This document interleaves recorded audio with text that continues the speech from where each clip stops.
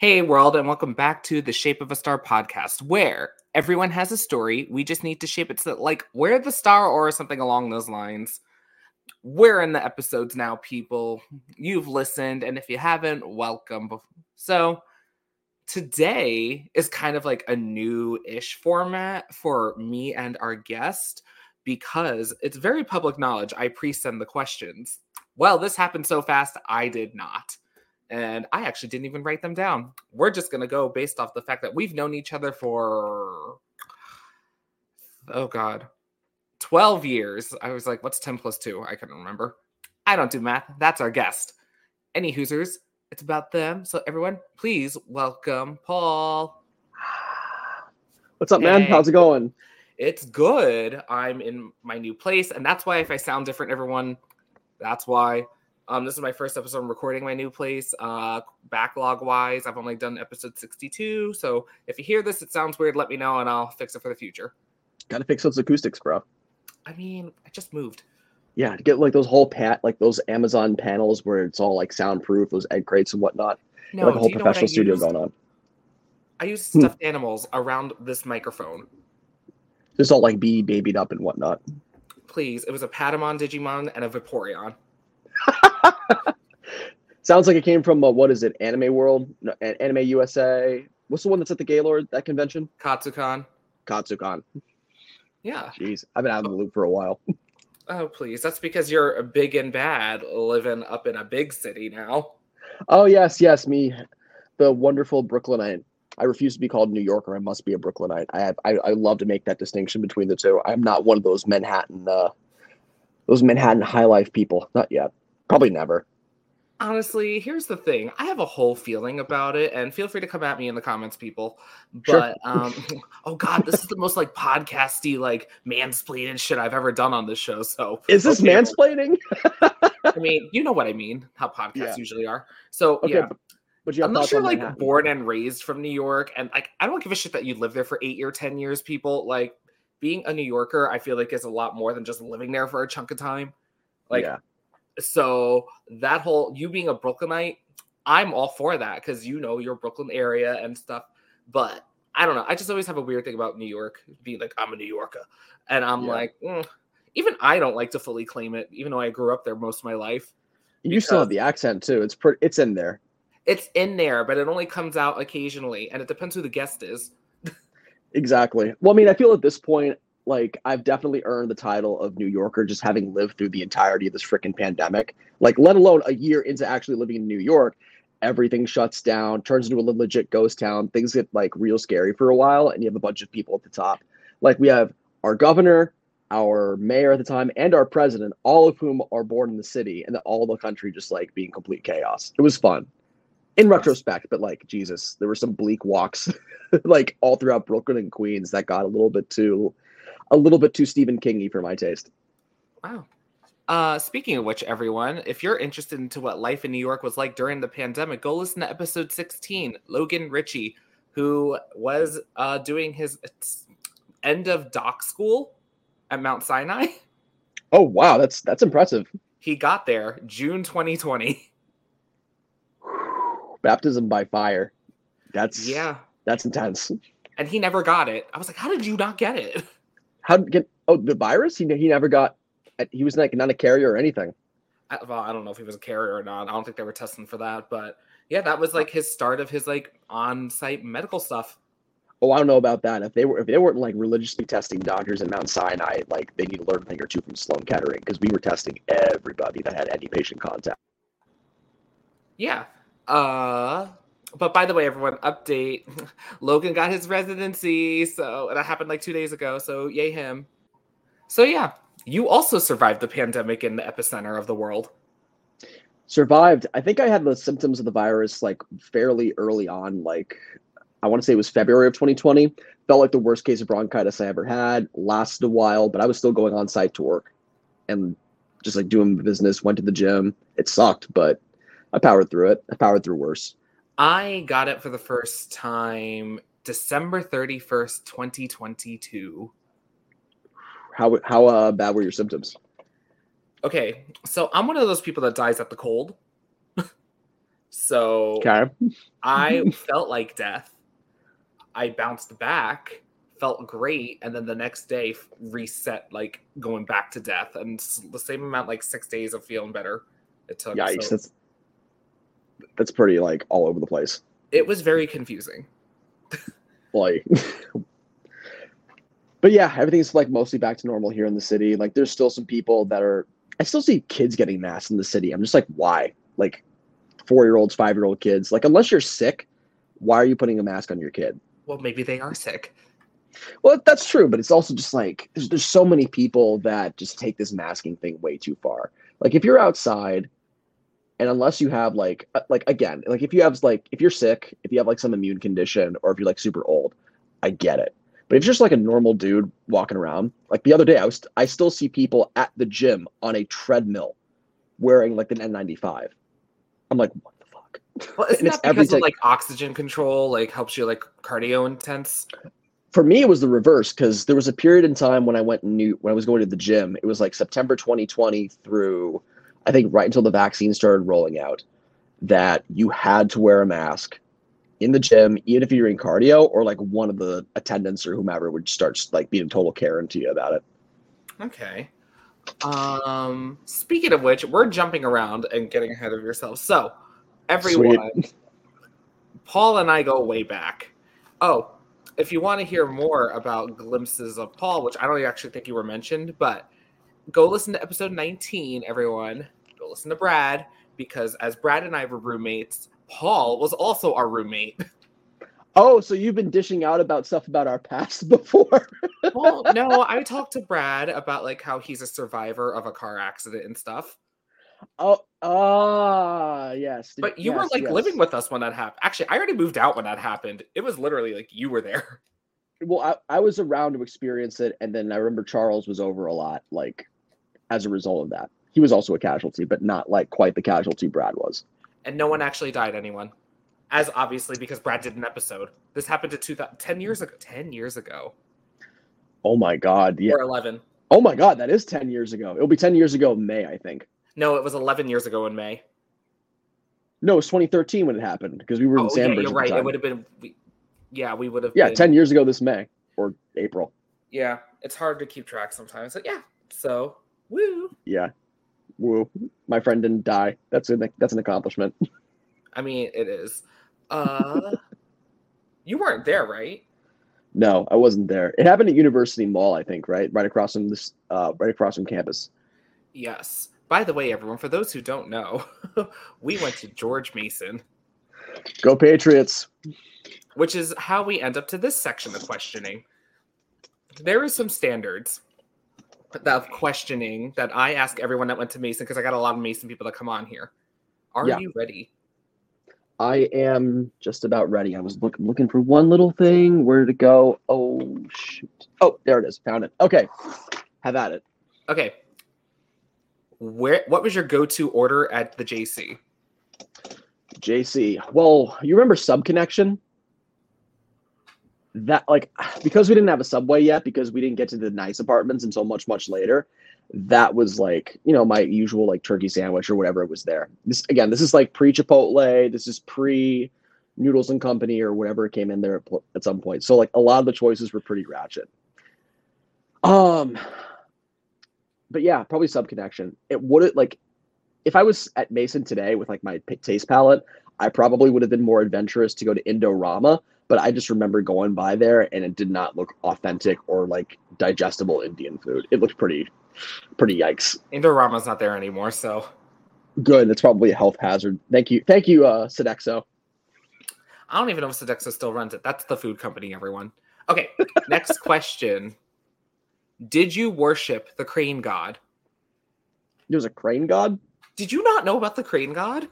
No, this is the first time I'm hearing about it. I knew the whole myth with like the George Mason foot statue, like if you touched it, you like rub it or kiss it, and then you would graduate in 4 years. But I've never heard about the crane god. The crane that hung over the library. No, I never heard about this. I mean, all it was is just people being like, "That's God now. It watches over us at all times," because it was a giant crane that just hung over most of the campus. Everyone. So I mean, that sounds like a pretty on point Mason mood. Like there's still construction going on over there. Like it's insane. But like when we were going, it was like a full on industrial park. I mean, I loved it. So I mean, it was cool too. There was like a little bit of a Mad Max flavor going on, but I just remember the old universe. No, it wasn't the university. No, it was the University Commons that got all redone. I was like one of the last people that was living there at that time. President's Park was the one that was still intact. And then we moved over to those brand new buildings, and yeah, it was quite a step up, quite a free upgrade. It really was my first single. It was my first single too. So I suffered through my first set of roommates that first semester, and then we ended up going to a nice little place on my own. It was a great single, fantastic experience. And a far ass walk, I'll say that. Yeah, but that's also when I first started like experimenting with like bands and such like that, was when I started living in that space. Oh, we'll get there. Don't worry. So, in time. What would you say is the quintessential George Mason experience for on-campus students? Oh, geez. I mean, based off our memories, I definitely remember like Pilot House experiences. If there's not a period in your George Mason life where you're not 2 or 3 nights minimum going to Pilot House and you're getting the pizzas, the orange sodas, or like the late night breakfast and just like shooting the shit with your friends, or like pulling an all-nighter, or doing what we did and started writing and whatnot, like you're missing out. I'm not sure if it's there anymore in what capacity. In like 2016. Oh, wow. These kids today. Ike's was all right, but like Pilot House, when we went, that was like the absolute pinnacle of the George Mason experience on campus. Right. I'm glad you said it, because some people don't believe me. Also, like people. Why would at Mason? What do you mean they don't believe you? I don't know. People were like, "Oh, it probably wasn't as ratchet as you thought. Crazy things didn't happen at Pilot House, like you said." No, people. Pilot House deserves its own bullshit. podcast. It really does. It does. Like the things that the Chick-fil-A. Rathskeller, yeah. They tried to make Rathskeller a thing. I'm just like, yeah, it's a fine, like, barely passable pub food, but like Pilot House, if you wanted to like see shit go down, go to Pilot House. It's like 1:30 in the morning on like a Thursday night. But like, yeah, that's all you really needed. Yeah. Oh, I hear those sirens of the city streets. I live right next to an ambulance dispatch center right now. It's quite the experience, but you get used to it, like everything in New York. When I first got to New York, it was like, oh my God, so much noise. But you adapt. It's all good. When I lived in New York, I was next to JFK. Yeah, so that's small potatoes compared to what you went through. I actually don't know. I never noticed it. Really? You just ignore it after a while. Any Hoosers. So you've mentioned it, so let's dive into it. You spend your free time writing. Yes, I do, among other things. But yeah, I've always loved storytelling. I've always loved, like, whether it's like you're taking characters in an established universe like Marvel or Star Wars or whatever, or you're making up stuff like spontaneously out of nowhere. It's just always stuff that I've loved to do with my friends. And like whenever I had friendships with people, like the closest friendships I've ever had are with other people. Like whether you're writing or whether you're creating music, there has to be like a mutual participation in the creative process. So it's something I've always loved doing. Like even as like a little kid, it was just storytelling, whether it's through like original ideas, toys, fan fiction, original stuff. It's always been there. What's your go-to genre? I don't really know. I think like lately, I mean, well, I'll talk about this in a bit too, but I've always like gravitated towards like science fiction, fantasy, but just anything that's a bit, if not like dark humor, like definitely like darker and heavier subject matter, but it could always be like through like a science fiction, fantasy, or even like a contemporary flair. There just has to be like dark and heavy undertones to it. Yeah, that tracks. Knowing you forever, that tracks. Yeah. So, yeah. So, although you also write, are you also a reader? More of a listener these days. It's been forever since I've actually like sat down and read like a proper novel. Like I still read comics, just not how it used to when we'd go to the comic shop and like just get floppies or trades willy-nilly. But I still I still do read trades now and then.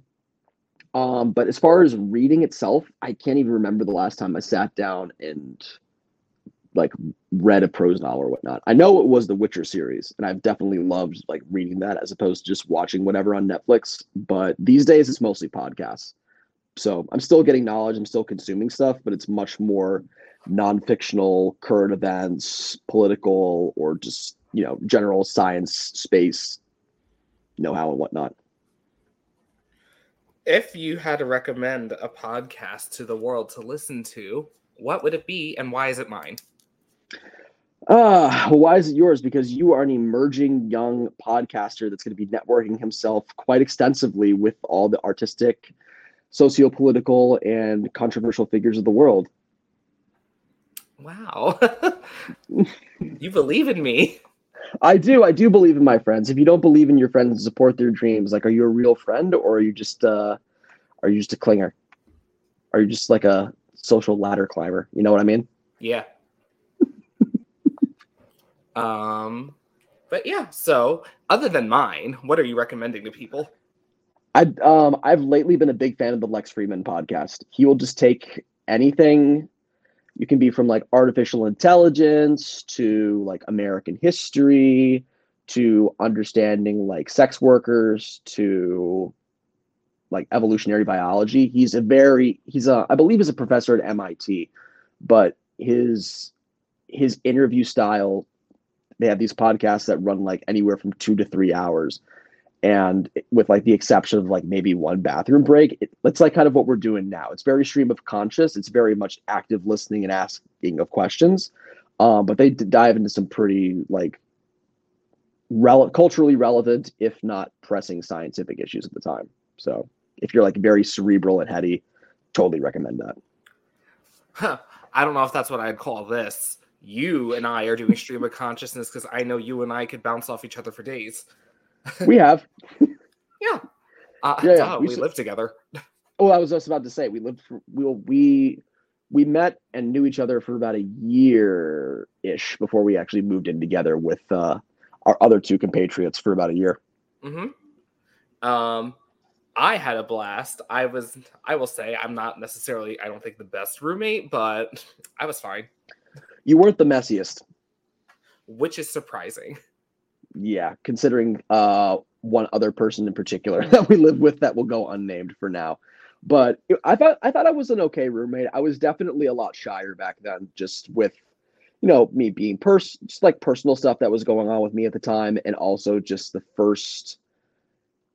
not the first semester, but definitely like the second year of college was just hard as far as academics. So I basically had no social life at that time. So yeah. That's when you were in Orca, and I call it. OChem. But yeah, OChem, genetics.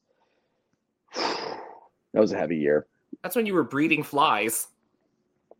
You remember that? Oh my God, yes. Okay, be honest with me. Did I actually smell like ether when I came back from the genetics lab?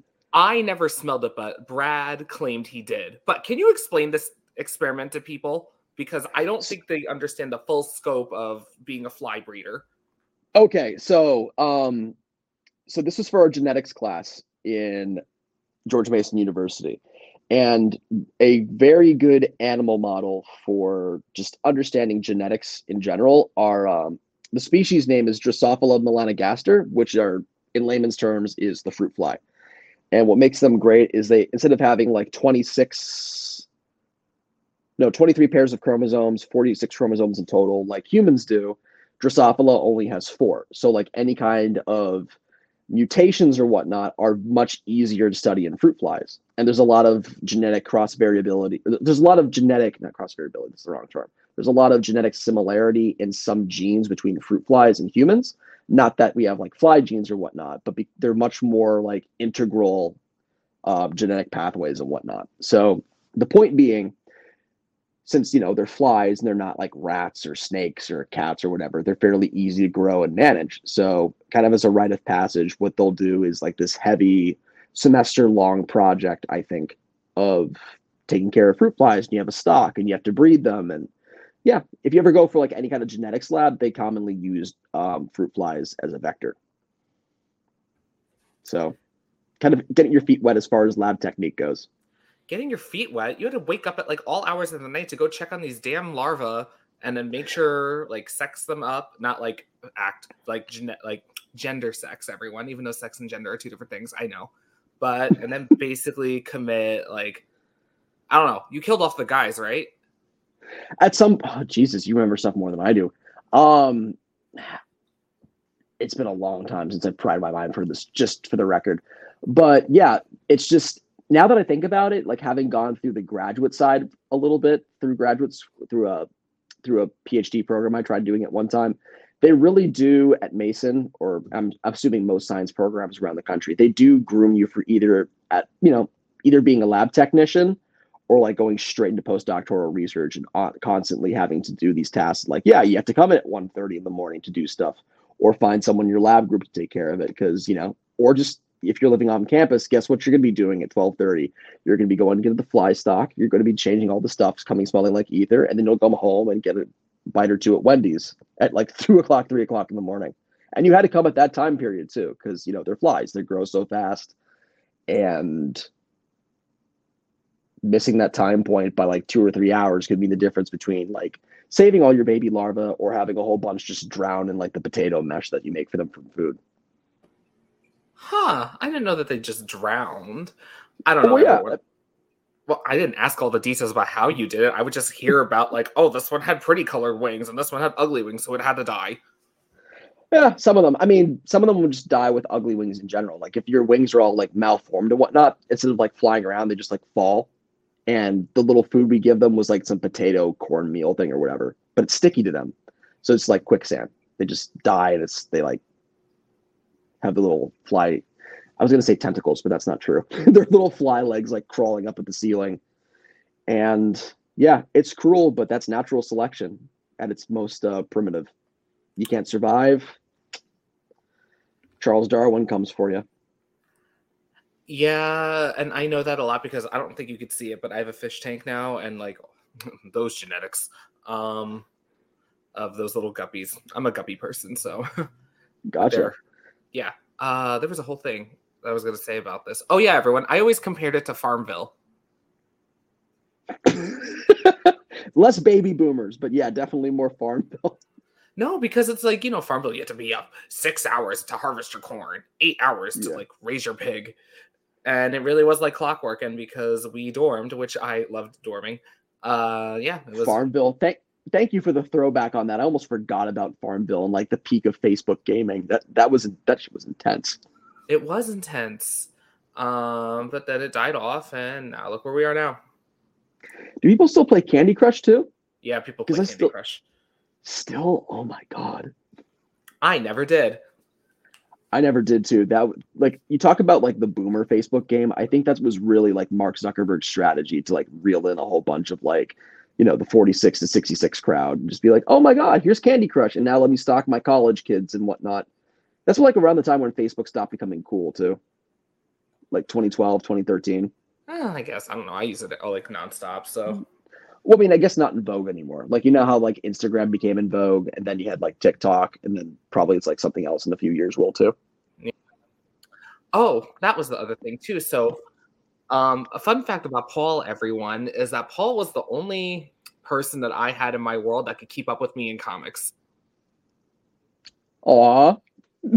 No, it's true because people always think that like, oh, this little like, I don't know, insert some stereotype of gay here. I was trying to say something that isn't offensive, but I can't think of it. You're talking to the wrong person here for that kind of terminology.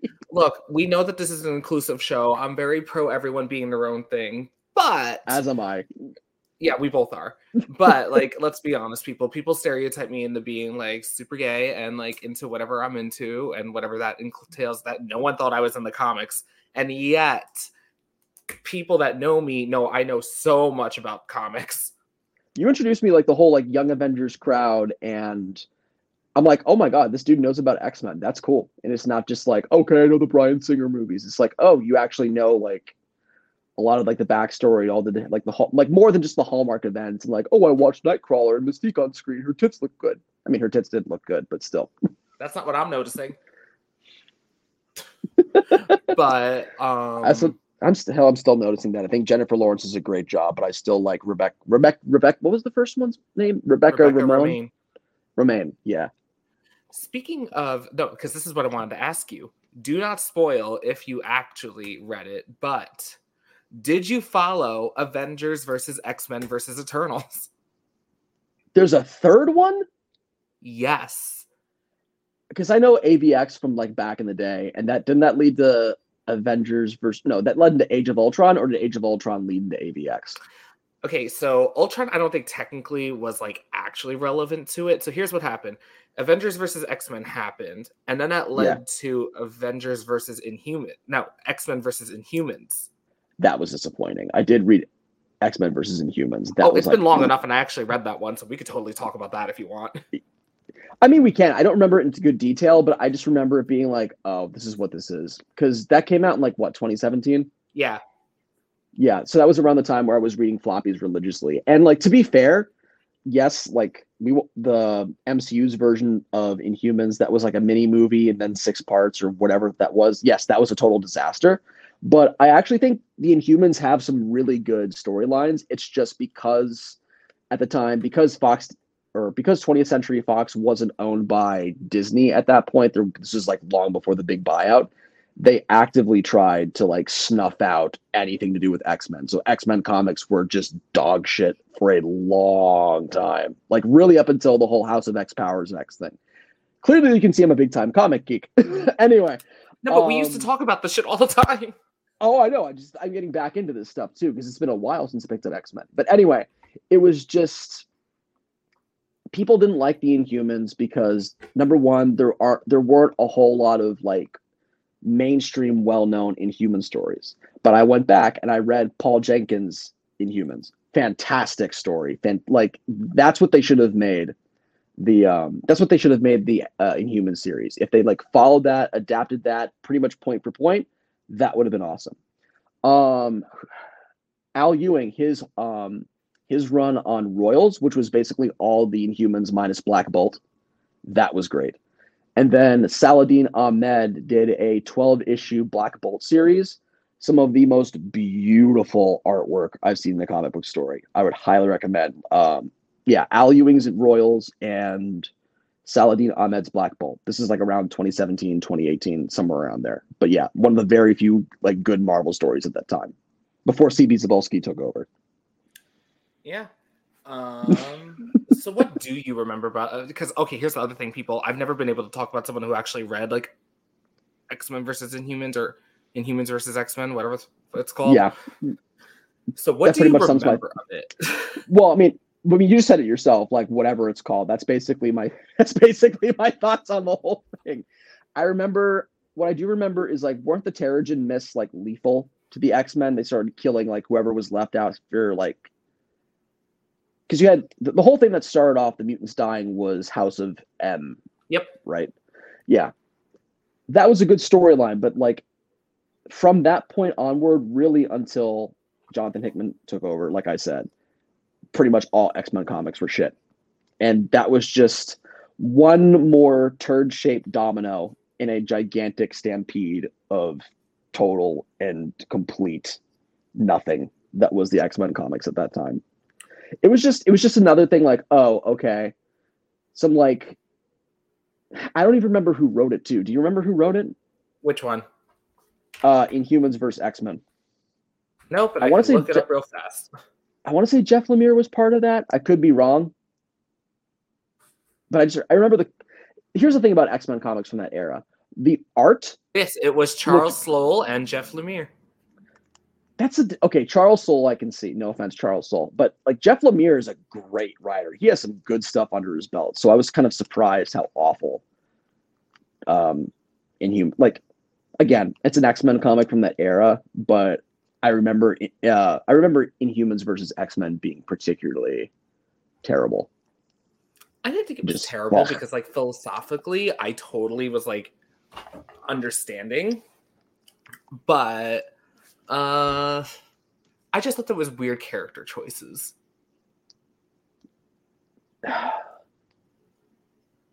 I don't have much more to say on it.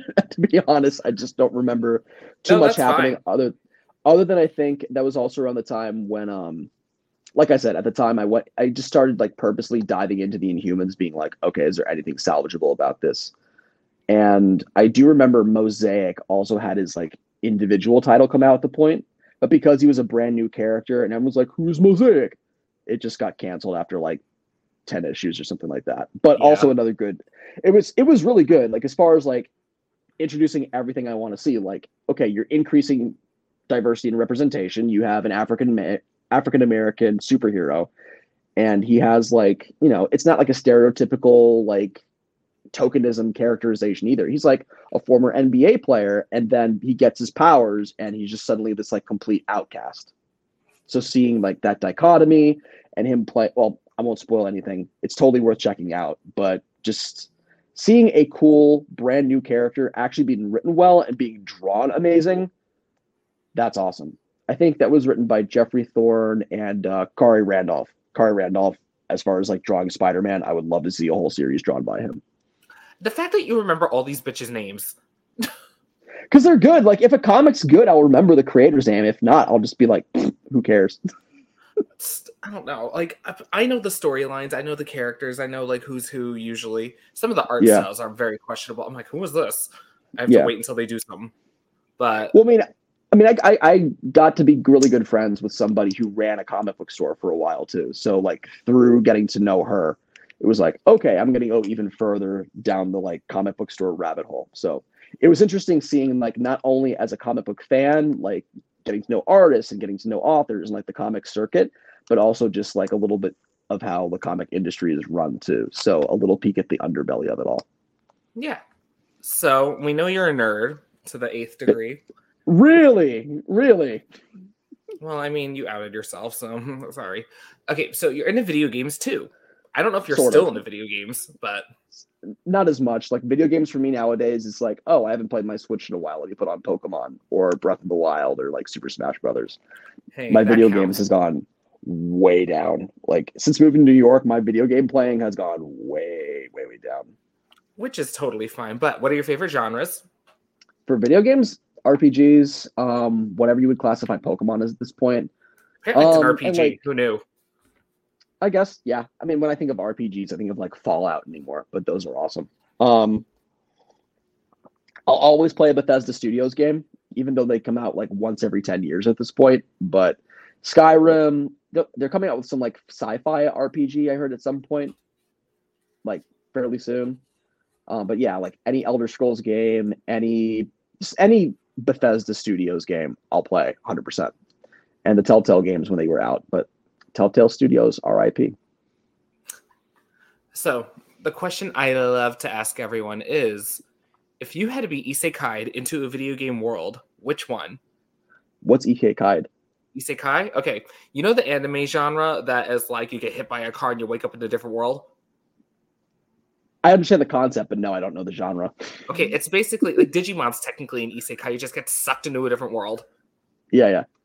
Inuyasha is technically one. So what was the question again? Was it video game series or like Yeah, a video game world.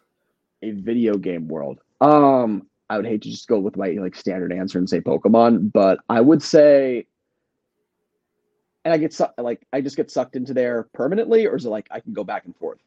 I say permanently until you finish your quest, basically. Kind of like Jumanji.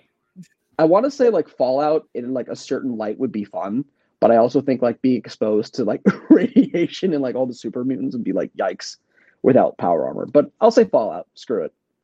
Especially Fallout 3 when it was like actually focused in DC and had by far the best story of the Fallout games that I've played. But yeah, Fallout, as long as I had like a set of power armor and like one companion, Fallout would be cool. Okay. Well, good luck. That might be happening soon. Depends on what's going on in Ukraine. Oof. Stockpile your buttercups all. Oh, that was the other one. What kind of music are you into these days? Because I know you're a big music person, so let's talk about that too. Sure. Music, kind of been the same that it's always been. Like my home base is like like hard rock music. So anything from like classic rock, modern hard rock, alternative, metal, blues, some punk stuff. Like generally, if it has like a lot of guitar and a decent amount of distortion, that's kind of generally what I gravitate toward. But since coming to the city, I've gotten a lot into like modern R&B, even like folk and like singer-songwriter stuff to a point. I've gotten back into pop rock. Like as far as like red lines with music, it's really just bro country. There's just something about like Bud Light cans and talking about like humping your tractor that just turns me off completely. And this is coming from someone who like was born and raised in Virginia my whole life.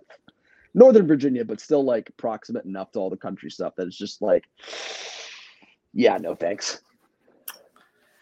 Yeah. Are you still playing?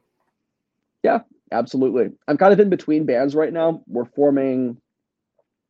trying to like select different people for lineups and whatnot. So at this point, it's just me and a guitarist, but we're actively, like I said, looking for new band members. Things kind of fell apart with my old band, but yeah, hopefully I'll be getting up to gig and play again come the end of the year. To be determined.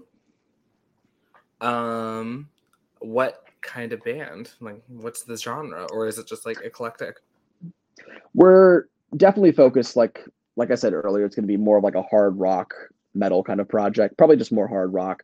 I'm at the point right now where I have like 2 to 3 nearly complete song ideas, and they're both gravitating towards it, like hard rock with like a classic rock kind of vibe to it.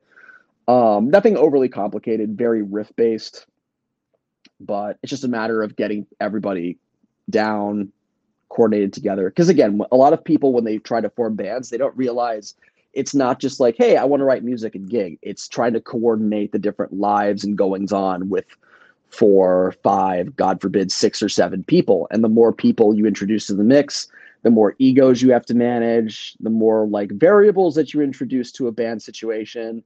And it's just when it works and everyone's on their game, it's 100% worth it. Like I would absolutely do this again. I want to be like somewhat musically active, like as long as I can live, even if I'm not like playing gigs every year or whatever. Like as long as I have like a proximity to it, that's great. But at the same time, if you've never been in the band like long term, it is a commitment. It will take energy out of you. And if you're the kind of person that gets very not agitated but annoyed about all the different variables that could go wrong and you really want to steer the ship, you need to be in the driver's seat or at least have a good co-pilot with you. Because if you don't, it's just at best it's just a lot of inertia and things can go nowhere for a long time. And at worst, it's just complete chaos. So, yeah. I can imagine. So people know that I relevantly work with like performing arts stuff, and I was working on it since we met. Actually, I was involved in all that. It sounds the same. Probably even before that, haven't you? Like, didn't you do a lot of like guard work and such when you were in high school or beforehand? I didn't work. I was just in it. But yeah, that was like your training for the whole thing. That's what got your feet wet. Well, no, I was just like actually like on the teams, like doing my thing, and then you loved it. I still love it. Tomorrow's not tomorrow. I keep thinking it's Friday.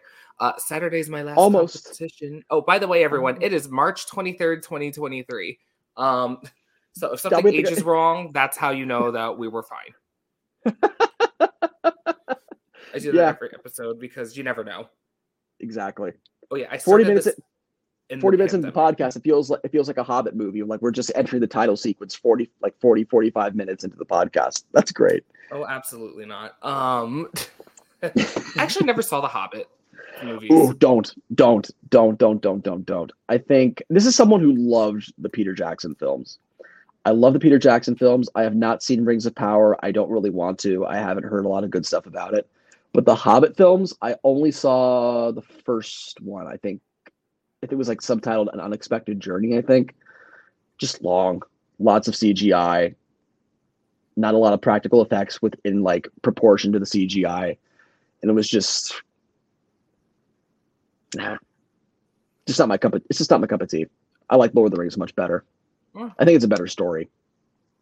I have lots of opinions on that. But before I get into that, on that note, commercial time, everyone. So here today, we're going to be talking about Queries, Qualms, and Quirks, which asks published authors to share their successful query letter and discuss their journey from first spark to day of publication. Author Sarah Nicholas interviews authors of all genres about how they got started writing, getting their own book deal, and their experiences with publication. Subscribe on your favorite podcast platform, find it on YouTube, or go to sarahnicholas.com.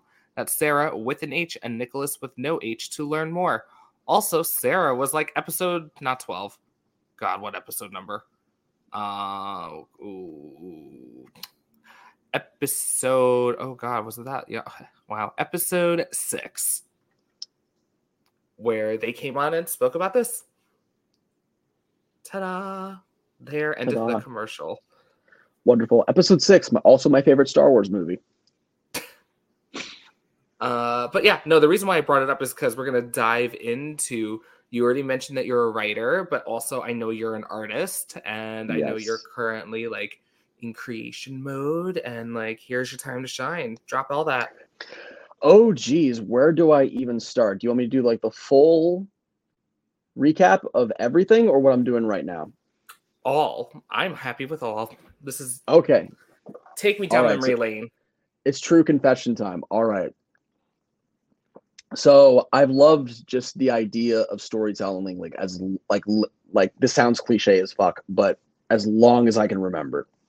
Like when I was little kids, like 2 or 3 years old, I would have like Thomas the Tank Engine toys, and I would drive my parents nuts about like just reciting everything from like the little TV shows. As I got older, got interest like with like Spider-Man, Marvel, Transformers, Power Rangers, and shit like that. And Star Wars being the big one. I've met a lot of like mutually creative people that were super heavy into Star Wars and just like the whole vision of what George Lucas was trying to create. Like, especially when you have someone like George Lucas having like the original idea of a cinematic universe way back in like the 70s before Marvel came along and did its thing. That's a whole separate conversation. But I've always loved the idea of like collaborating with other people with storytelling and just taking characters, whether they were entirely fictional or not fictional, entirely original characters rather, or characters from other universes that were established, and just telling stories through many different perspectives. I loved it. Still loved it. So in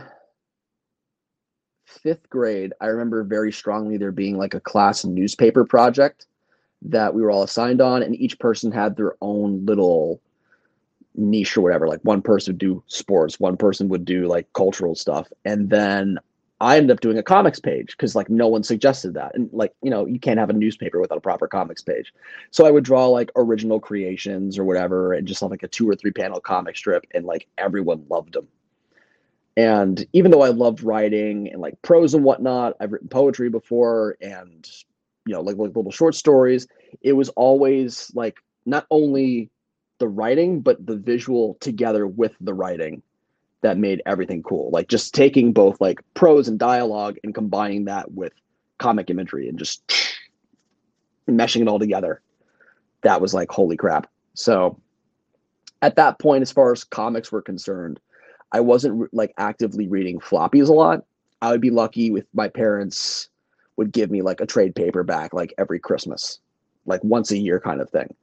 And then once I discovered comic book stores and like the idea like, oh my God, a place like this exists in college, it was just straight down that whole rabbit hole and just constantly consuming that, being like really truly falling in love with the art form, how things are laid out, and just seeing like, oh my God, it's not like how it was in the 60s where it's like you have like 16 different colors. It's very like low resolution, not a lot of detail. And then you jump forward to something like 2012 and you see all like these detailed, very heavily inked drawings and whatnot. So college was definitely where I fell in love with that. But as far as creating stories and whatnot, I really didn't get back into doing it full time, like as something I really wanted to pursue beyond just like, you know, screwing around and just having something to do, was about halfway through college. The girl I was dating at the time was also writing, and she was an English major. And it was like, okay, yeah, you're writing a book too. That's awesome. Like, ended up reading her stuff and just really being around her and just like seeing that, oh yeah, some other person wants to do this too. That's not like some 45-year-old writer that lives in like some random place out west. It's just like these are people my age or even younger, like with the same aspirations as me. So in a way that was reassuring. And I'm like, okay, well, if she can do that, I can do that too. And then also just talking with you and Brad all throughout freshman year and having like our own sidebars.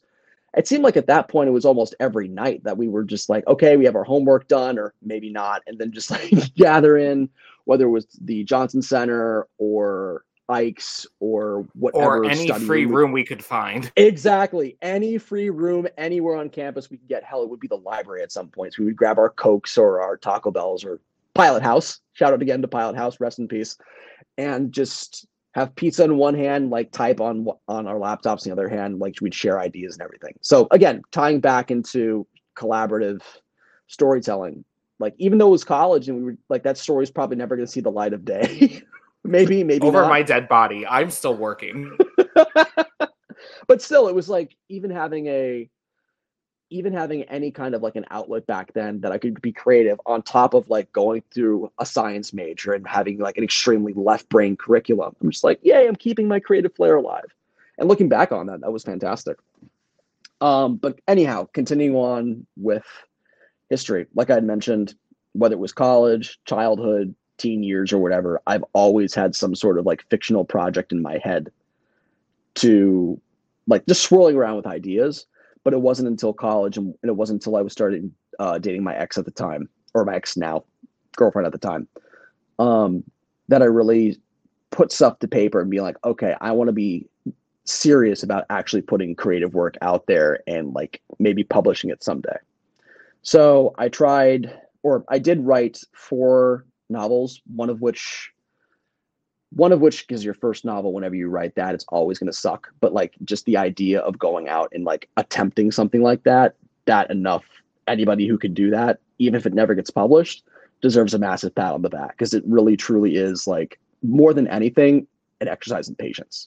Like if you have the patience to like sit down and write a novel, whether you finish it in 3 months, like all professional writers should, or you take 6 months or whatever, just having a rough draft, as ugly as it might be, as scatterbrained and unfocused and just like kind of cringy it sometimes it might be, just the act of like actually finishing it, it's a good feeling, especially your first. It's like, holy shit, I finished a novel. This is awesome. So yeah, it's when you have your first piece of work that you can really look back on and be like, I put a lot of time into this and I'm proud of this. And no matter what anyone else sees or doesn't see of this work, it's like, yes, it's awesome. So I finished one novel, kept writing another manuscript, did one after that, did another one after that. And then hundreds of rejection letters later, it's like, okay, so your ego gets bruised, you get taken down a few pegs. There'll be literary agents that will reject you for absolutely stupid reasons that make no sense to you because it's not in vogue, or like there's one little thing in your story that upsets them. It's like, okay. And with my point of view, after I finished my 4th manuscript, I had to like really reevaluate. Do you want to do this again? Do you want to do this a 5th time? And I'm not saying I will never, ever attempt it again, but it got to a point where like I knew something had to change. So throughout the pandemic, I got back into drawing, which was even more so than like writing and whatnot. It was something that always soothed me or calmed me or grounded me whenever I was stressed or busy with school or had, tense moments in family and with family situations and whatnot. Drawing was always a good sanctuary to just pause, breathe, and just like let out whatever I was feeling. So I did that for a bit. And then it got to a point where I'm like, even though drawing standalone pieces in detail might be something I'm good at, what I've always been more natural at is cartooning. And then just dawned on me at one point, like, take cartooning, take drawing these characters over and over and over again. And the writing thing that you're clearly passionate about, and like I said earlier, combine the both. And we get to where I am now, where I'm working actively on a webcomic. And it's been something I've been doing for about 2 years. No end in sight. 2 years is a long time to be dedicated to one project. Why don't you tell us about what this 2 year journey has been all about? Sure. So for those of you curious, the comic that I'm referring to is, you can find it on Instagram at planetdeath_comics. So, like I said, the genesis of this project came about during the pandemic. And what I started to do, or what I went with the intention on doing, was just creating like one-off comic strips that you would find in a newspaper, except instead of publishing them in a newspaper, you'd publish them on Instagram. And shout out to the Instagram comics community. Just so many diverse projects, so many different just avenues and art styles that are just part of that community, and it's extremely supportive. So even if you think you suck, and even if your like first couple of comics aren't that great, you'll still have a lot of people who are there just to lift you up and encourage you to keep going and keep growing with your comic. So it started off, like I said, with the intention of being just one-off little scripts. But I also had the idea, when I was still primarily focused on prose novels, to write an epic fantasy series. And the more I went on flirting with the idea of an epic fantasy series, the more I came to realize maybe doing it in a prose novel, like I mentioned earlier, wasn't the best option for me. So what I instead did is just said, okay, I'll take this epic fantasy idea and see if I can weave it in together with these comic characters that I've created. And lo and behold, it seems to be working so far. So I've had, a steadily growing audience. I'm almost at 500 followers now. But since creating the comic, I've definitely had more than a small handful of very dedicated followers who have truly been there since this whole thing started taking off, and just seeing a lot of their continued support, encouragement, engagement with me over the years, and like really liking the characters and like paying attention enough to being like, yeah, there's other people out there that this art connects to. And I truly do believe comics are art. Yeah, it's been really rewarding and happy to see that, like, even if this person has only a minute or two's worth of enjoyment in their day, or like this is like their little bright spot in their day, if I'm able to provide that, whether it's like something uplifting they see in their day and it's like the only thing they see in their day that's like positive or makes them smile, or if it's just 5 minutes of entertainment or less, I've done my job. So it's cool. It's like, not only are you happy in seeing like your personal characters come to life, it's also awesome seeing the feedback and what these characters and the story means to your what means to your audience. No, that totally makes sense. Yeah, I've seen you grow. I followed when you made your account, which actually people don't necessarily know that you had a following and then it completely got like wiped or something. Yeah. Yeah. So I'm not on Instagram right now, so I feel like I could talk about this a little bit. So I don't think it's controversial or a great secret to say at this point that Instagram, among other social media platforms, are highly engaged in forms of censorship. And a lot of this censorship is done not necessarily with real live humans who are sitting behind the scenes and whatnot, like looking at all the content. Because, like, let's be honest, how many millions of contents posted on Instagram, let alone all of these platforms at once. So a lot of it's done through like algorithms and like some, I would imagine, some like proto super intelligent AI or adaptive AI or like Chat GPT or whatever it's called anymore. And a lot of these AI, even though they're supposed to be going in with the idea of like being like a human, understanding what humans are, they're not very good at understanding sarcasm. They're very terrible at understanding context. And I think it's a combination of both like not having intelligent enough AI, but also just the way that social media is structured, that a lot of things, even between human users, can be confused. So this is a very long way of saying the reason my account got deleted in the first place is I made a clearly sarcastic comment about Canadian Mounties. So again, not like some anti-Semitic flair, not some like Islamophobic or homophobic or transphobic remark. It was literally a snide, like clearly tongue-in-cheek comment about Canadian Mounties, and they or the intelligent or the AI or whatever it was called that was looking it up saw that as hate speech. So instead of being smart about it and instead of having like a seamless way of talking to Instagram, getting on the phone with somebody and explaining the problem out, they're like, we'll direct you to the help center. And then, about 12 attempts later on me like rage typing, like, what the fuck is going on? Why are my accounts all messed up? I eventually got to the comment that I saw now, and they had no way of me going back to the comment. They had no way of me deleting the comment so I could get any strikes off my page. And this is also like shortly after Russia invaded Ukraine too. So you have all the, Russian hackers and spy bots and malware popping up on there. So eventually my account got quarantined. I couldn't get any new followers after like a month, like a very intense form of shadow banning. So for those of you creators out there that are like, oh no, is the shadow ban like real or whatever? Yes, it's real. Instagram will never acknowledge it. It is 100% real. I've experienced it. Other creators I've known have experienced it. It's frustrating as hell. There's other like platform users on like YouTube or Facebook that have like their own means of reaching out to people. I'm sure TikTok has their own version of it too, where if you don't say the right things or you engage in controversial subjects, even if you're going in with the best of intentions and like any like functional person can recognize that you're not being hateful, they'll still tag you for it. Yeah, TikTok is like famous for shadow banning. Yeah, I mean, it's also like owned by China, so there's that whole conversation. Yeah, exactly. Because what they shadow ban is very not flying in America, but totally okay over there. Yeah, do tell. You probably know more about TikTok than I do.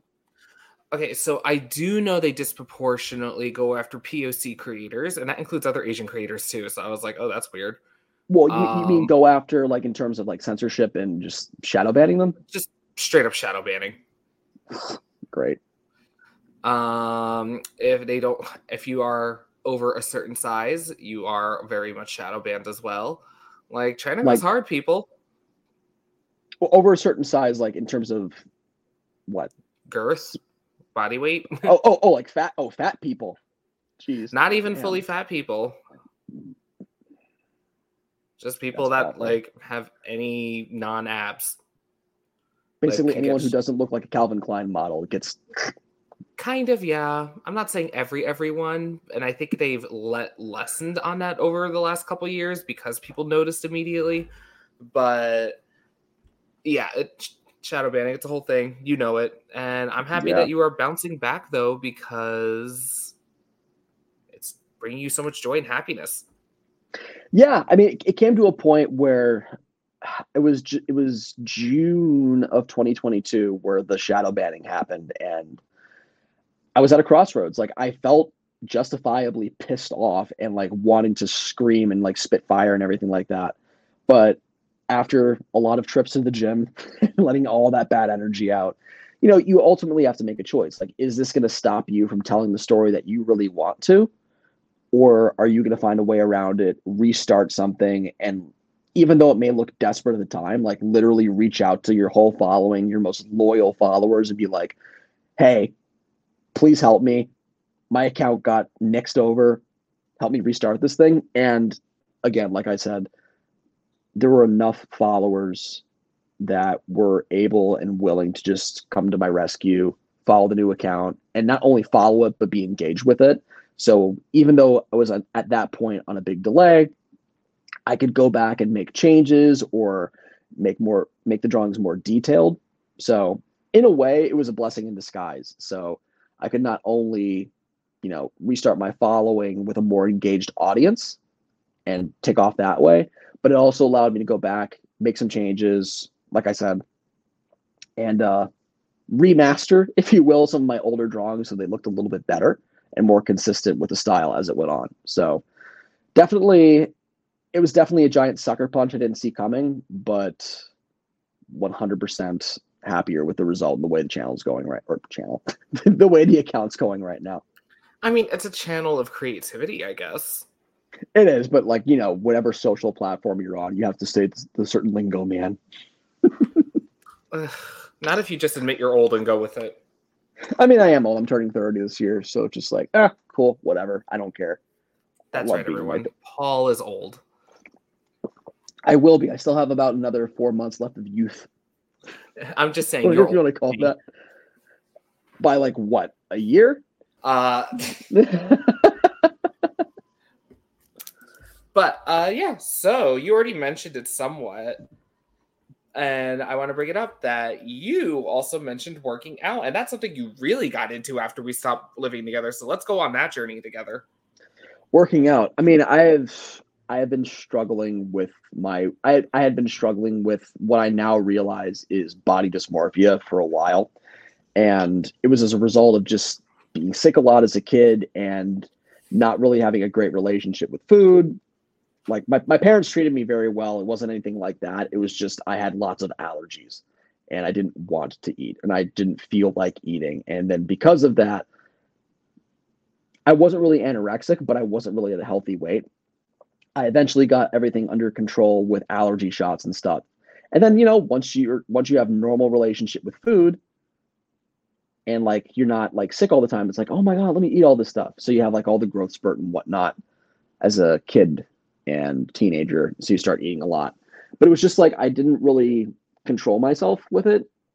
It just got to a point where like I would use food as sometimes as like a comforting thing or a distraction or just like consuming as I was like doing schoolwork and whatnot.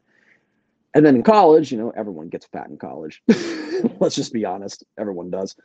And it got to a point where I weighed myself at about 265 by the time my sophomore year ended. And my physician had a heart-to-heart with me and said, you're not diabetic, but you continue down this path long enough, you're going to get there. And having known diabetics, like both within my own family and some kids growing up, I'm just like, yeah, this is the last thing you need. Like a very understandably crippling medical disease or health condition where this could impact you for life. So started running a lot. The following year, started like actually going to the gym. Very much so a noob. I still think of myself as a noob at the gym too, but helps you keep going and whatnot. And you just eventually stick with the choice of being fit. You watch what you eat. You're mindful of it. You don't really get rid of your body dysmorphia. You just learn how to manage it better. And being aware of like triggers or things that could pull you back into that behavior, or just being aware of life choices in general and taking ownership. I'm not saying it's going to solve the problem completely, but it definitely redirects your mind on a healthier track. So yeah, it's a long way of saying I love going to the gym and lifting weights and, lifting things up and putting them back down again. It's a good pastime. And I don't understand why people use the phrase pick it up and put it down again. But, I'm not against people being fit or healthy and going to the gym, so I don't question it. But just in the world, and because it's you, and I know you're not going to, like, explain it to me because I really don't care. I just, like, that phrase alone, I'm like, why do people, like, see that phrase as, like, God? But that's not my... Because it's, like, funny. It's like you kind of have to do what the Arnold Schwarzenegger voice do. I lift things up and I put them down. Yeah, I can't do impressions like you, so... Do I still got it? I feel like I'm losing it a little bit. I mean, it's allergy season, so who knows? I'm also smoking a bit, so there's that. Oh, okay. So before we move on, I want to say something because I actually never knew this about you. I actually learned a shit ton about Paul today. Yeah. So, and it's probably not like a shit ton that I'm thinking of, but it's very impactful to me. So, oh my God, I feel like I'm on Oprah now. It's impactful. I mean, it's impactful to me. I'm a lot of emotions, God damn it. Okay, you can. I'm just, go on. I was like, you were not going to out-psych me on this show. Anyways, but yeah, so when we were like hanging out, because me and Paul did not hang out, like starting with all the stuff we mentioned, we started hanging out because no one wanted to go see the damn free movies of the week except for us. That's true. Like literally, like movies that weren't even on DVD yet, we got them. I'm not sure how that happened. Again, DVD. This shows you we're old. I'm not old. You're old. But I'm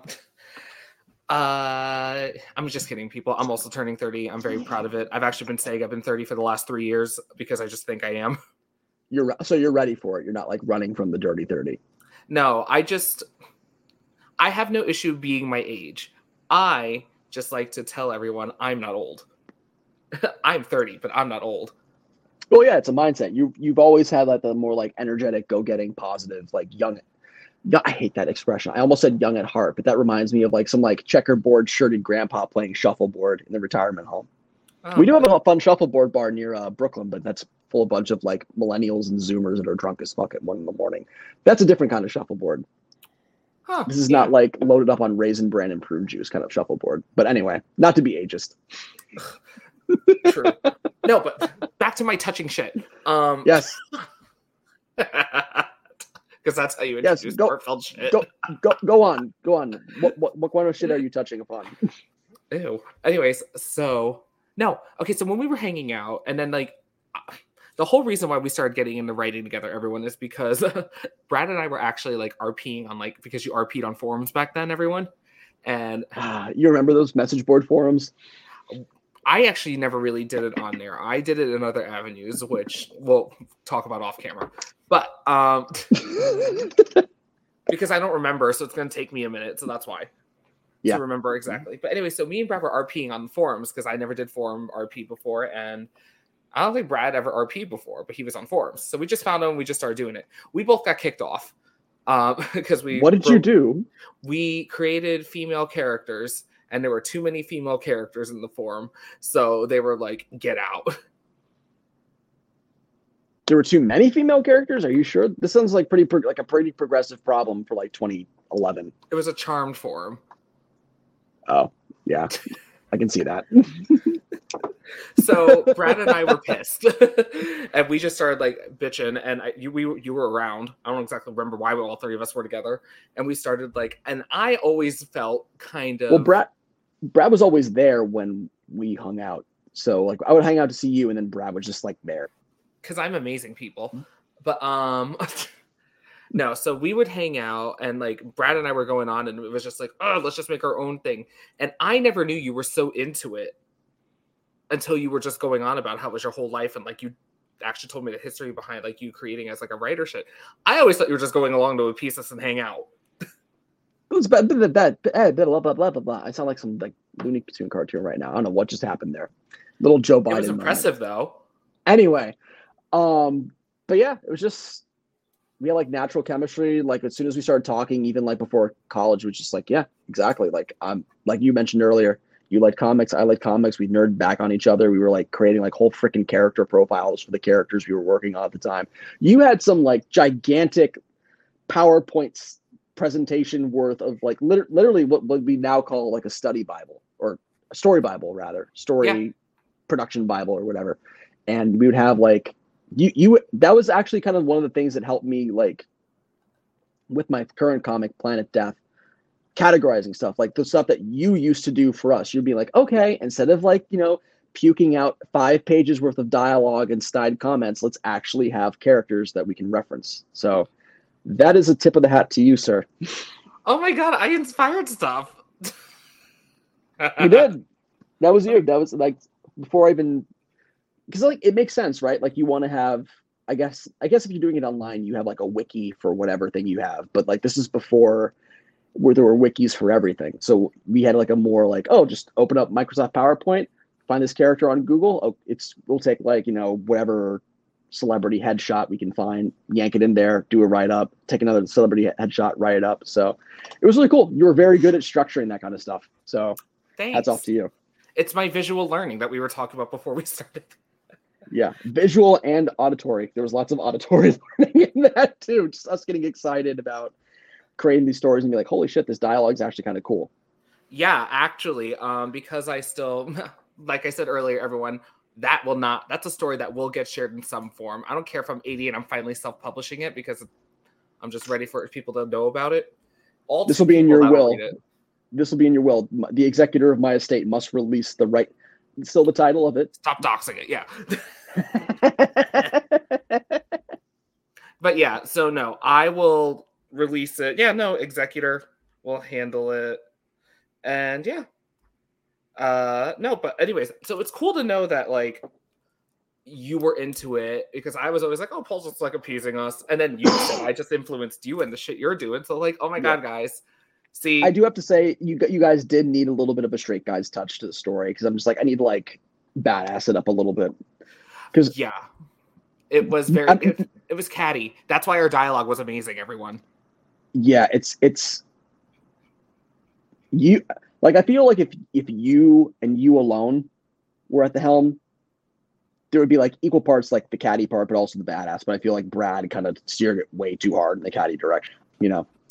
Also, so yeah, no, but it's so cool to know. So here is my final question before we get to the rapid fire questions. All right, let's do it. Oh, wait, no, I have a couple more questions, but I want to ask this too. Ask everything. Yeah. Do you want to ever attempt to like collab again? Because I am struggling to like get my anything started. And I actually found the most success when I was bouncing off with other people too.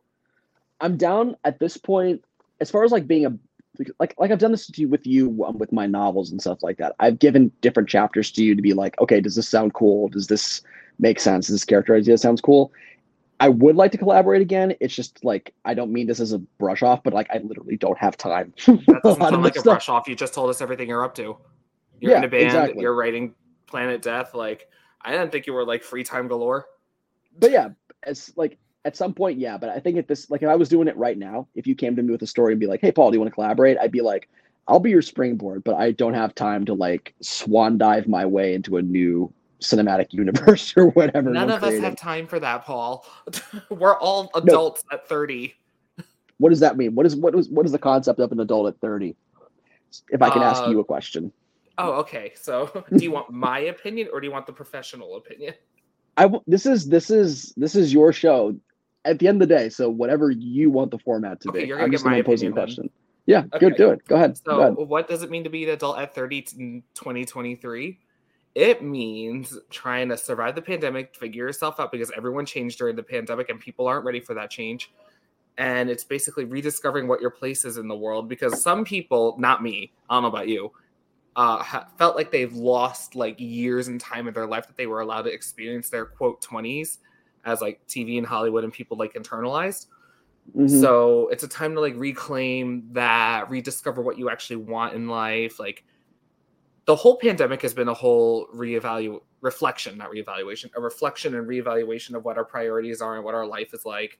So for our 30s in today's age, it's discover yourself again. Congrats. You get second puberty with clarity of an adult mind. It's a rebirth. It's the Phoenix era. Sure. Which Phoenix? Jean Grey, the one and only. Well, you never know. It could be like... Well, Rachel Gray's cool, too. I like her in the X-Men run that's going on. But, like, come on. We have to stick with Phoenix. We have to stick with the original. Well, remember, like, so many people have touched the Phoenix now. Specifically, the... what is her name? The original Phoenix actor, Jean Grey actress in the Bryan Singer films. Famke Jensen? Yes. That will always be Jean Grey to me. I think Sophie Turner did a good job with a shit script, but as far as like consistent like look and acting and whatnot, I know a lot of people don't like the Singer movies, but those first two, phenomenal. I loved The Last Stand. It was my favorite of his. Charles always wanted to build bridges. Magneto says he like literally lifts the Golden Gate Bridge up there. Like, I get it's a comic book movie and it's like one of those cheesy lines you have to love, but like also, LOL. That's why the pawns go first. I'm the Juggernaut, bitch. And that's the thing. Shadowcat's my favorite mutant. So when she was finally like in the movie, I was like, oh. Yeah. Well, that's the thing. Like, is Shadowcat she or they or he now? Because it's Elliot Page. Yes. Now. But in 2006, they were not. Okay. So let me ask you this, since you're part of this community and I'm not. So you have the wow, I'm just brain farting right now. So if you have a transgender person, and if you're referencing the transgender person in the past, do you still refer to them with their current pronouns? I don't Like think if you you typically do. I think you go with like their current pronouns, but so you would say because like you would say Elliot Page, and when he acted in X2 as Shadowcat, X3, not but yeah. no weren't they in X2 as well? No. No, it was X2 just was when X3. Kitty was the little girl. But Kitty was in Days of Future Past too, right? For like a That bit. was after. But it was also the same actor. Yes, that was still Elliot Page. Gotcha. I'm trying, people. Sometimes it's a little confusing, but no, yes. no, you said the right thing. You went with your. I did. Yeah. I'm not going to get canceled. They're not going to come with like pitchforks and kill me. Oh no, because that's the other thing too. Most people are generous enough that if people approach it like you, like, guys, I'm trying to be right here, help me. Yeah. Like, who's gonna fault you for like trying to be right? But like if you're referencing the portrayal of Shadowcat in those movies, you would use she because the character is female. I would personally, yeah, because I'm talking about the character, not the actor. Because more anyone can portray that character. Got you. So you would say Elliot Page and then use the masculine pronouns. But if you're referring to Shadowcat, the character, it's okay to say she. Yep, I would. Okay. Shadowcat as a character in the comics is definitely a she. Oh yeah, 100%. Was totally a beard for a while, by the way. Speaking of like gay shit. This is the thing. There was another thing. There was a while also where Shadowcat was just really awful in the comics. Like before the House of X Powers of X thing, I did not like modern, because you can't even call her Shadowcat anymore. It was Kitty Pryde and then Kate Pryde. I'm like, really? But even though now we're talking about Shadowcat, even though she, the character of Shadowcat, goes by Kate Pryde, not Kate Bishop. Kate Pryde still in the comics. What has happened in Marauders, which is like her Spotlight comic series and whatnot, in the whole Hickman one. Her team, yeah. Yeah, she's fantastic. She's a fantastic character. I think that book, along with Excalibur and the main X-Men title, are the best. They've been the most consistently good. Good to know. Yeah, no, when I said last time, I think I like followed the comics hardcore is when she was dating Iceman, which did not turn out well. And I saw the aftermath of that whole thing where she called him out for basically making her his beard. Yeah, and there was a bit where Pyro got like the whole face tattoo thing. I'm just like, dude. Oh, I didn't see any of that. Oh, this was in I just mentioned the title, Marauders. Oh, yeah, okay. Yeah. All right, so, by the way, my laptop... We rambled up. We got a couple more questions before we get to the fun stuff, too. Not that this isn't fun, I should say. So, a unique fact that you told me about yourself, which I also didn't know, but that's not because I don't know you. It's because I have no idea who on earth Geddy Lee is. But you are born on the same day as Rush bassist Geddy Lee. Yes, Geddy Lee. He's like... There was this I follow like a bunch of different like rock and roll YouTube channels too, and one of them had like a poll recently like who's the best like who's the best like bassist player of all time, and it came down to two of them. So it was the bass player from Black Sabbath, the original Geezer Butler, and Geddy Lee. So Geddy Lee, for those of you guys that don't know, there was a classic rock band called Rush. They're very much so like a nerd's classic rock band, but among one of the best classic rock bands ever produced. So Geddy Lee is the bass player, keyboardist, and lead singer of Rush. And he was the first celebrity I knew that was born on my birthday. Obviously different year, but 40. He turned 40 on your birthday. I'm looking at it right now. Oh, really? He was born in what, 1953? Yeah. Yeah, Canadian. So when he came on South Park, he had like the whole like Canadian head too. Yeah. I love South Park's portrayal of Canadians. They're awesome. So, yeah. And then the last question I have based off like just knowing you and all the stuff that you sent beforehand is you could speak to an expert on wombology. What is wombology again? I know I've heard this reference, but like I have no clue where it's from. I wumbo, you wumbo, he, she, they, wumbo, wing, wombology, the study of wumbo. It's a SpongeBob joke. Oh, okay. Yeah. So I'm stupid, everyone. So yeah, here endeth the main question portion. Are you ready for the rapid fire? Hold on. 5, 4.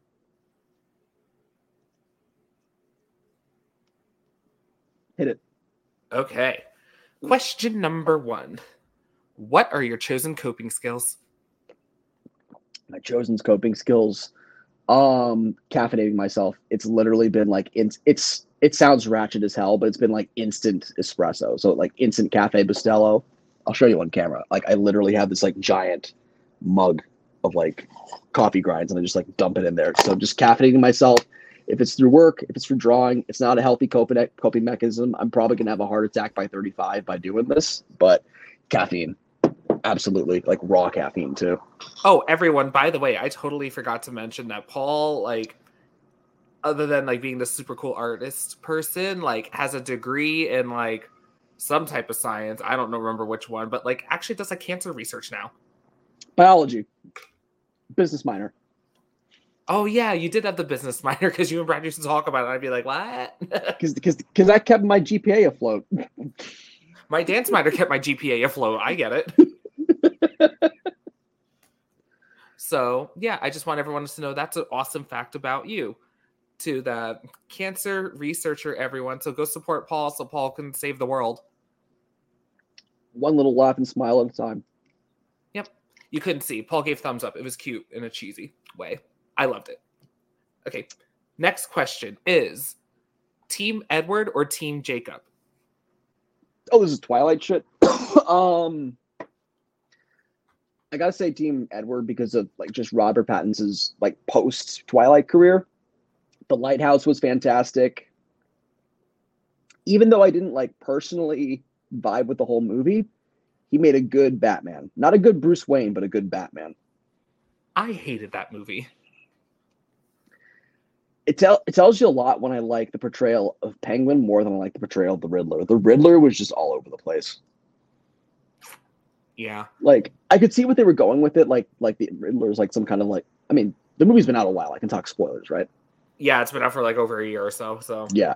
So I feel like the whole incel vibe they were going with the Riddler, like, okay, I get it. He's like some like severely like not well socialized incel, like definitely like 2 out of 10 gamma male kind of person, but just the writing with it, and it fell into a trap where like bad Batman movies fall into, where it gets like it becomes too complicated and too dark and too grimy for its own good. Like there's nothing wrong with having a dark and grim Batman movie. Like The Dark Knight proves that. Batman Begins proves that. But like the same problem with like The Dark Knight Rises and the same problem with like this Robert Pattinson Batman movie. What was it called again? The Batman? yeah. Yeah. It became overly long. It's like, oh my God, what are they going to try to do to save the city? Like the whole like save the city plot line took way, way too long. And as much as I love Catwoman, Catwoman did not need to be in the movie. Zoe Kravitz was hot. Again, not my thing, but sure. Yeah. I'm approaching this from a very different perspective than you are.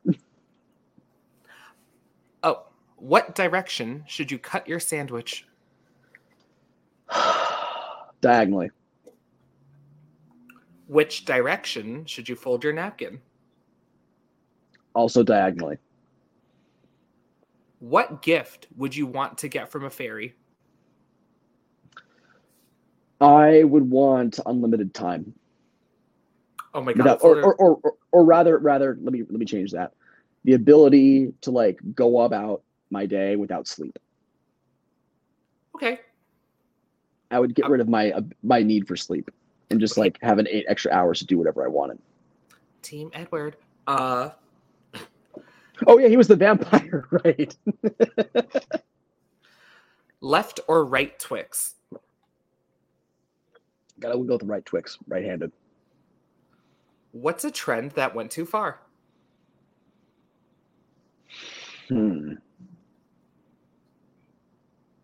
Gangnam Style.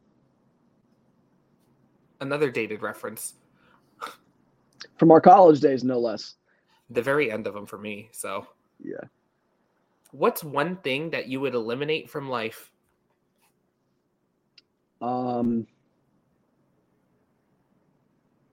Child mortality. Who would play you in a documentary / movie about your life? Oh, geez. Who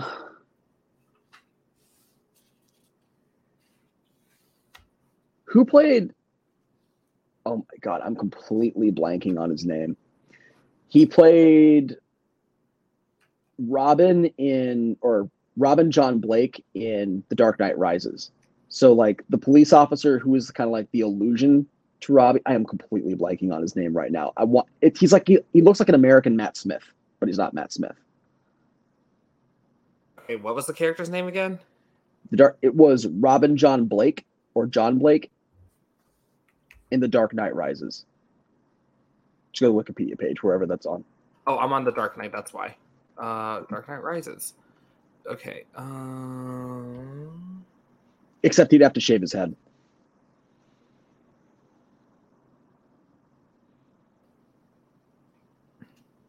Joseph Gordon-Levitt? Yes, him. Yes, Joseph Gordon-Levitt. Him or Daniel Radcliffe.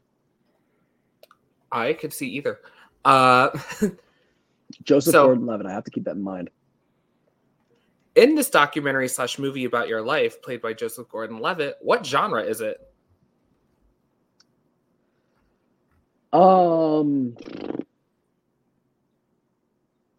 Psychological thriller. If you stick to the status quo, which clique would you be in? If I stick to the status quo, it would be like the goth artsy club. Like as far as I'm concerned, they say fuck the status quo. The status quo sucks, so go against it. So like, yeah, the art goth weird kid club. Basically, mine hasn't changed. What clique should you have been in high school? Should I? I definitely could have standed to be more social, but probably like further into like the drama kid crowd. That's probably like, if I did have any regrets in high school, I probably should have done like more plays and whatnot. But it's not like I regret like the class selection that I made, but I would probably, if I had to do it over again, not that I have regrets, but just to do something different, I probably would have gone like more like the drama, performing, theater, art stuff. You live in the city of theater. Yeah, and what background do I have in it besides like going on stage? I have like the music thing, but you can find anyone to do anything. Oh, I know, but like again, if I had to do it over again just to like experience something different, like I said, I would have probably done like the theater kid stuff. But having done the more music and art path, I love the path that I'm on. No regrets. Last one. If your life was a jukebox musical, what would be the opening song? Oh God.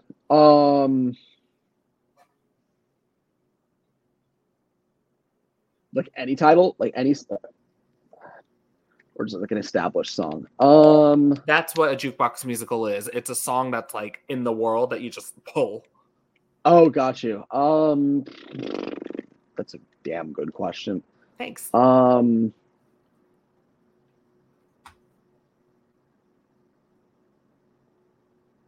Wow. That's it. I need some time to think about this one. For